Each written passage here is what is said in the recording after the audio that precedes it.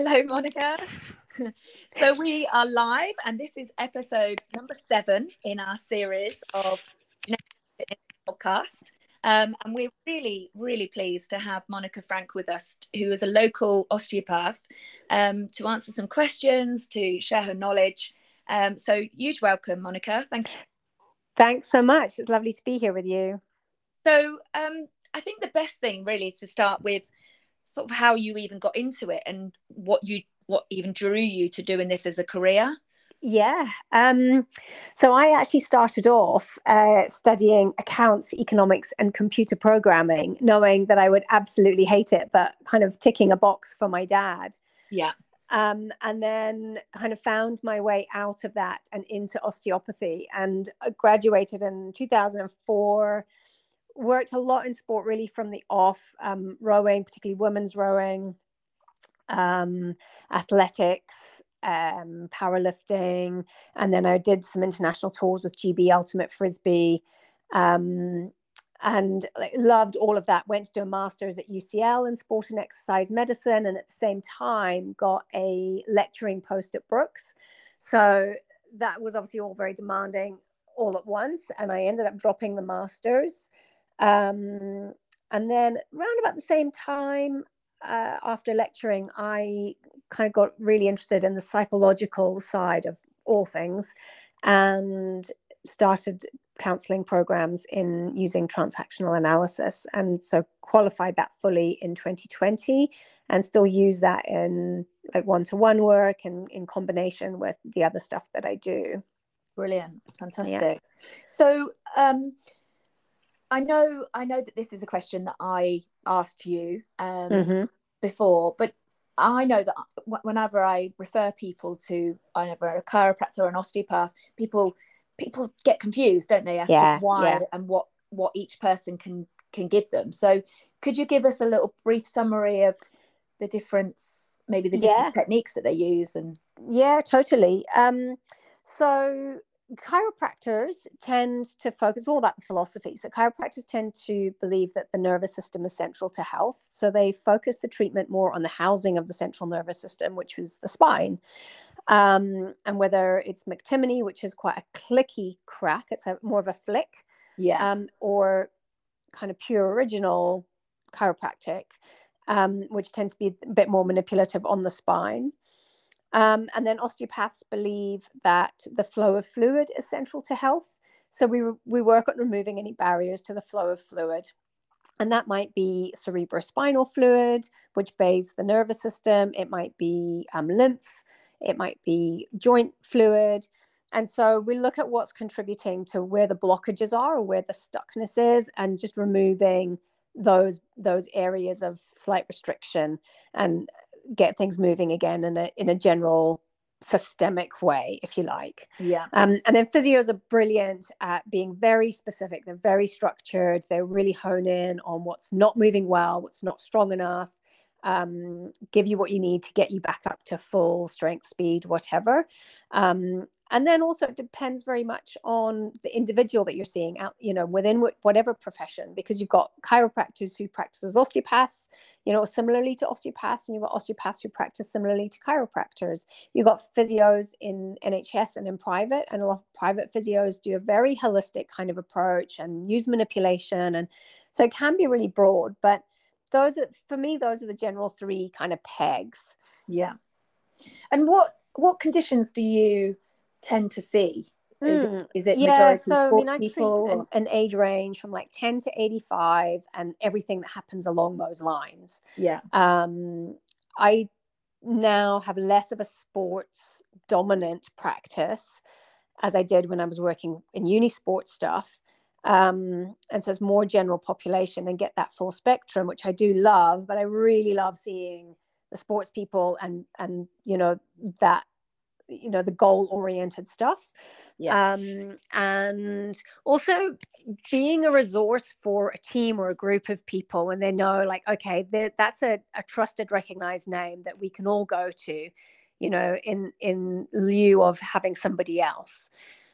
Even if you just want to phone and have a question or something, I think it's a really useful resource, and I enjoy being that kind of part of a team in that way. Yeah. Yeah. And do you find people do the exercises that you prescribe? Do they, because from a sporting background, I know mentally I've never really coped very well with being injured. I've definitely improved over the years, but I would religiously do the rehab. But I've also had clients that I've worked with in the past who I've encouraged them to go and see people, and then they just don't do any of it. Yeah, I mean, and it definitely is frustrating. Well, it's so rewarding when people do the exercises, because they get better generally, like 9.5 times out of 10. And when people don't do the exercises, then it's like, okay, well, what's underneath that? And that's partly where having the counseling skills comes in, because like, okay, well, let's explore what's going on for you there. Like, what does the injury actually mean? What does your performance mean? You know, what are the bits that are holding you back, where you're kind of willing to sabotage yourself or not reach your goals? What's the story there? So sometimes it's really worth exploring that stuff. And often it's things that people are completely unconscious of that are leading them away from where they want to be.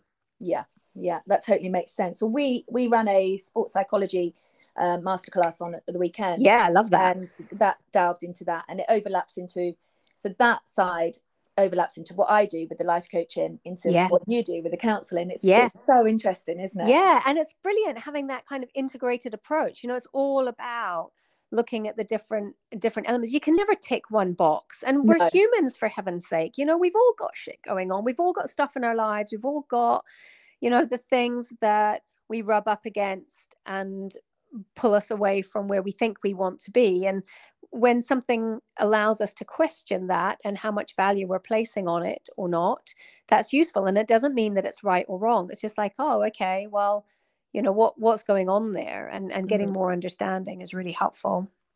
Do you see people that have injuries or aches and pains due to stress? Yeah.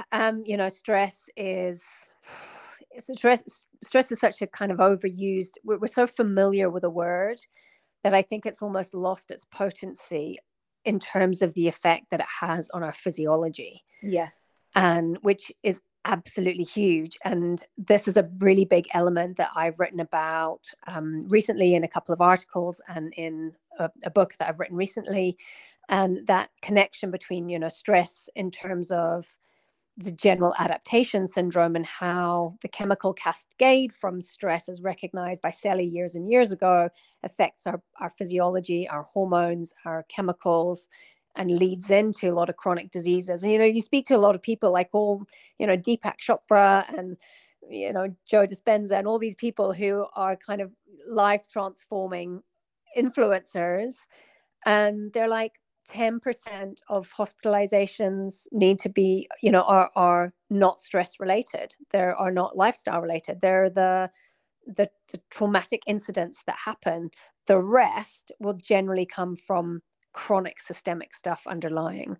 And that's a huge number, right? And so what is the system that's supporting that? And how can we really help people to not just pay lip service to stress and being overly busy and, you know, needing to get it right? And, you know, I think it's almost taboo to want to go slower and to take time out. You know, rest and is almost a dirty word. Relaxation, for heaven's sake, well, you know, that's reserved for 2 weeks a year.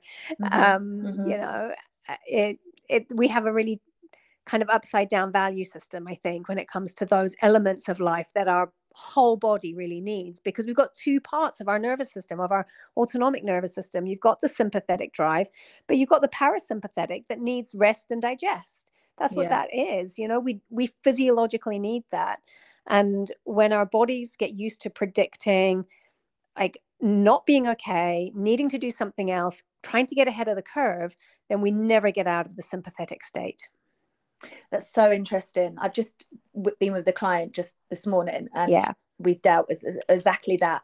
But I can honestly say I'm always really, really open and honest. And with my 2 strokes and my graves, it was coming out of a very traumatic marriage. Right. And it has been mentioned that it was stress related that caused my body to, you know, where I'd dealt with or not dealt with things. But once I'd left that marriage, then almost I allowed myself to relax, and then all these things happened. Yeah. But on the other side, yesterday, a friend messaged and said, "What are you doing?" I said, "Well, I'm doing nothing." And I feel so guilty, really guilty. And she couldn't get it. She was like, what? I don't understand. You know, what planet are you on, lady? Yeah. But I was forcing myself to try and relax. And I really struggled. Yeah, we can definitely talk about that. Yeah, definitely. You know, there's such I think guilt. So there's a phrase in transactional analysis that you will find interesting. Guilt is anger turned on yourself. Yeah. And I think we do often do that when we don't, you know, a lot of people struggle to be in anger, but anger, is a very healthy thing because it talks about our boundaries, what's okay and what's not okay. But anger is also part of grief. You know, it's in the grief cycle. And so, yes, you know, we're angry at that loss, but also we're deeply sad about that loss, and being able to be with those things. And is a really big part of what I do. You know, in osteopathy, if something comes up, you know, then I'll often take my hands off and I'll stand back and we'll talk about it for a minute. And, you know, I'll give an interpretation of what they're feeling and help them to find words that they put on what they're feeling. And then that can start to bring meaning, because it's all about how we make meaning of what we're experiencing. But we have to be able to feel it first, which is where the interoception part comes with the allostasis and the allostatic load, which is our prediction system, you know, especially to stress and safety. And if we're not able to listen to those interoceptors, which give us the information about what's going on in our internal and external environment, then we can't expect to regulate our metabolism on all the levels because we're not listening to it. Yeah. Totally makes sense. Yeah. Actually, I did I'm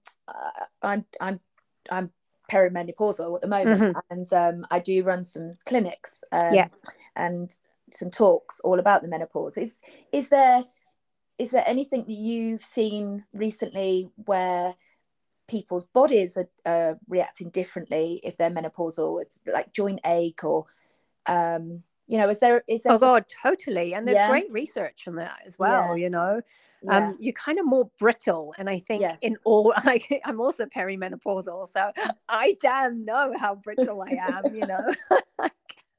So does my family. Yeah. And but definitely in terms of our tendons, that achiness, joints are more stiff. It's, you know, you kind of feel like, you know, you need a bit of WD-40 in the morning. So do you feel tiredness, that your treatments the would help anxiety, the brain fog? Oh my god, all of that. Yeah. Okay, that's really interesting, because that was something that massively was highlighted at the last event that we did. And I know myself, my joints, I was literally waking up in pain, you know, and I knew it wasn't exercise pain, you know, differentiate. Totally. And I think that's one of the times where it is so important to be able to say, okay, I need a different type of physical challenge today. You know, I think weights are brilliant for women, and I think brilliant in stressful situations and getting our mind and body moving. And I think we need to get into a flow state. And we need to listen to ourselves, and we really need to nurture ourselves, you know. And it's not that I don't think men have a particular point that they go through where something shifts for them, because I think they do. And I think for women, you know, to me, this speaks to the long line that starts probably when we're 7 years old, that you're pretty quiet and compliant. And suddenly you hit perimenopause and menopause, and you're just not taking the shit anymore. And there definitely is that element that you just, you know, the boundaries are much clearer to you, and you kind of can't be bothered. But with that, I think you really need to nurture yourself, because being so used to giving and often nurturing other people in various ways, that we need to give a little back to ourselves. And I think for me, that's what getting into flow is. And whether it's a yoga practice or a meditation or cold water swimming. We really need those elements. I think cold water swimming is brilliant for the inflammatory part as well. Yeah. That's really interesting. So I know that you do yeah, no problem, but it's absolutely no problem there. Okay. Yeah, so I know that you do some breathing practice, don't you? And I wonder if you can give me a little bit more information about that, because I was talking about that at the run clinic, about how we can try to breathe deeper, and yeah, that's something that interests me. Okay, yeah, absolutely. And so I use breath in lots and lots of different ways, and it depends on what the need is in the moment.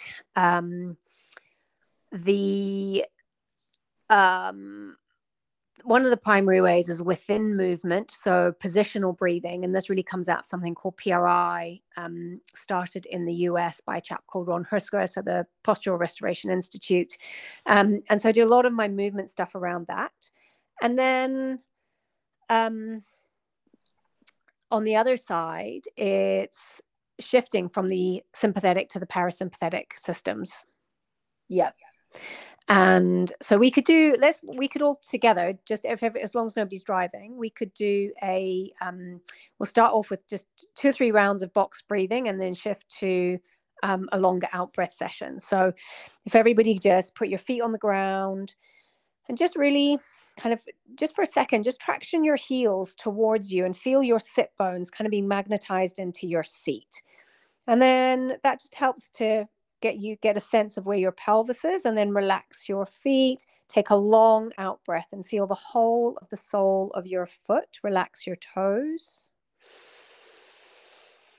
Taking a really long breath in, and as you breathe out, just softly letting the rib cage drop and drop and drop, especially those low ribs.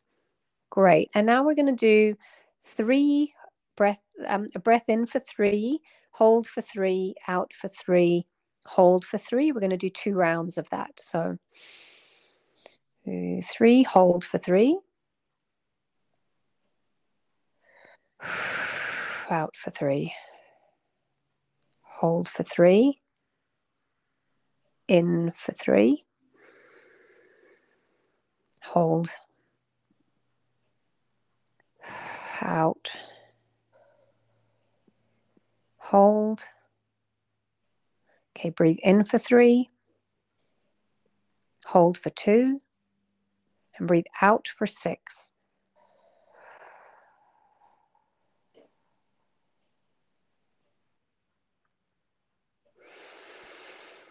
And 1 more long in and out. And just see how you feel. I feel a lot more relaxed. Great. Yeah. I love it. I love it. So yeah, and it just doesn't take long. That's all you need. Like for somebody like you, that's perfect. Where like, between the things that you're doing, sit in the car, just do 3 rounds of that box breathing, and then 1 or 2 of that autonomic shift breath, and then you're good to go. And you're just resetting all the time, and you're repeating that through the day, and it will really help your nervous system to stay more regulated. So that would be really good for somebody to do if they were nervous before a race. Totally. And I use a lot of that kind of shifting, and alongside visualizations as well, and affirmations, before a big race or before a performance of some kind. Yeah, brilliant. I've got a question actually. Morton's neuroma. Yes. Is that something you would be able to treat, or? Yeah. I've seen a few Morton's neuroma. Yeah. Okay, because I'll refer somebody then. Lovely, thank you. And then there was somebody. Oh yeah, calf injury. Yeah. Okay. Yeah. Okay. And so a lot of that will probably be looking at, the position of their feet, how they're using their feet in conjunction with the movement further up the chain, what shoes they're wearing, how they're using their stride. Are they really gripping with their toes? Are they extending their knee too early? Are they using their back more than their hips? So yeah, all of that range of stuff. And then also, like, again, with that long out breath, often the people who are not breathing out, like, really struggle to ground themselves. And also hypermobility tends to give heightened calf tension. So Okay.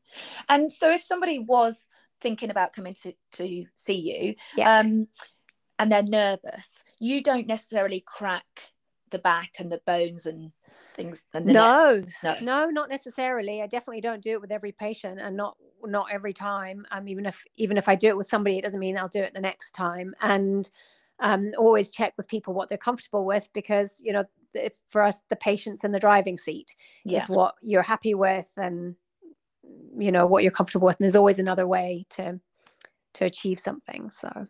Fantastic. And actually, I don't do that much manipulation these days, because I much prefer to do it through breathing and movement. Yeah. Okay. And where are you actually based? If anybody so my clinic is in Bletchington, which is kind of between Kidlington and Kirtlington. Okay. Yeah. And are you happy for me to share your contact details so people can contact you? Yeah, wonderful. Be very grateful. Thank you. Okay, fantastic. That's absolutely brilliant. That's I feel, honestly, my shoulders have dropped. Yes. Yeah. So I do happy. feel good. I'm going to do this. I'm going to do it every single day. Good for you. Yeah, I promise you. Well done. That's fantastic. Thank you so much. You are welcome. Thanks for having me. Oh, my pleasure. Okay. Have a lovely afternoon. Yeah, Bye-bye. you too. Bye.